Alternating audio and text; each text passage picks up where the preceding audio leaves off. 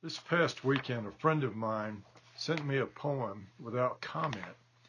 It's by the famous and revered American writer Wendell Berry, who takes up the agrarian tradition from his fellow Southerners many decades ago, the ones who wrote I'll Take My Stand back in 1930 in defense of the American agrarian tradition, and more or less against industrialism.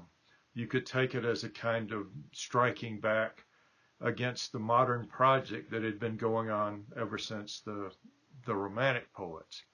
But Wendell Berry is unique in that he left his academic position decades ago to go back and take up life as a farmer in Kentucky. He has series of books of essays. He has novels, the Port William novels, that I highly recommend, about a little town that still has a sense of community and where you can really feel the incursions of the harshest parts of modern life more intensely than elsewhere.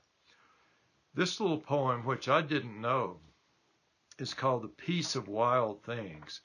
And it seems to me particularly appropriate both for the situation we face now and for our students, because I think there's a way in which the movement of reverie in this poem speaks very much to what they find when they go out into the wilderness on their expeditions. The Peace of Wild Things by Wendell Berry. When despair for the world grows in me, and I wake in the night at the least sound in fear of what my life and my children's lives may be, I go and lie down where the wood drake rests in his beauty on the water and the great heron feeds. I come into the peace of wild things who do not tax their lives with forethought of grief. I come into the presence of still water, and I feel above me the day-blind stars waiting with their light. For a time, I rest in the grace of the world and am free. A little poem of consolation, you might say. You don't know how literally Berry means that he goes and lies down where the wood drake rests in his beauty on the water.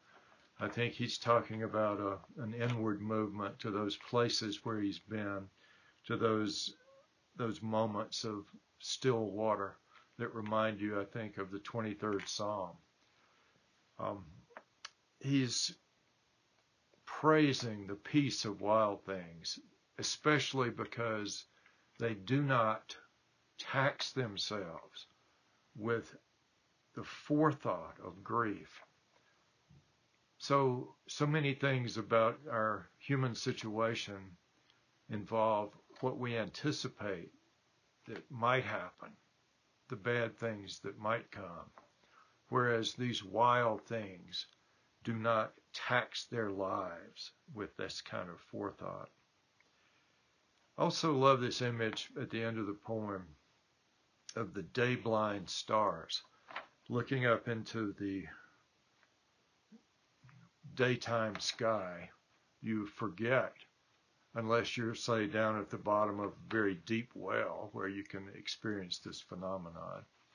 But you forget that behind the blue sky, behind the day blind, so to speak, and he picks up the idea of a blind, I suspect, for ducks there, the day blind stars waiting with their light. The light of the stars is still there even during the day. It's some interesting play on day and forethought that Berry is working with here. For a time, I rest in the grace of the world and am free. The grace of the world. This is that recourse to the beauty of creation and of nature that somehow consoles us in our fallenness and reminds us of the freedom of wild things, and more than that, the peace of wild things.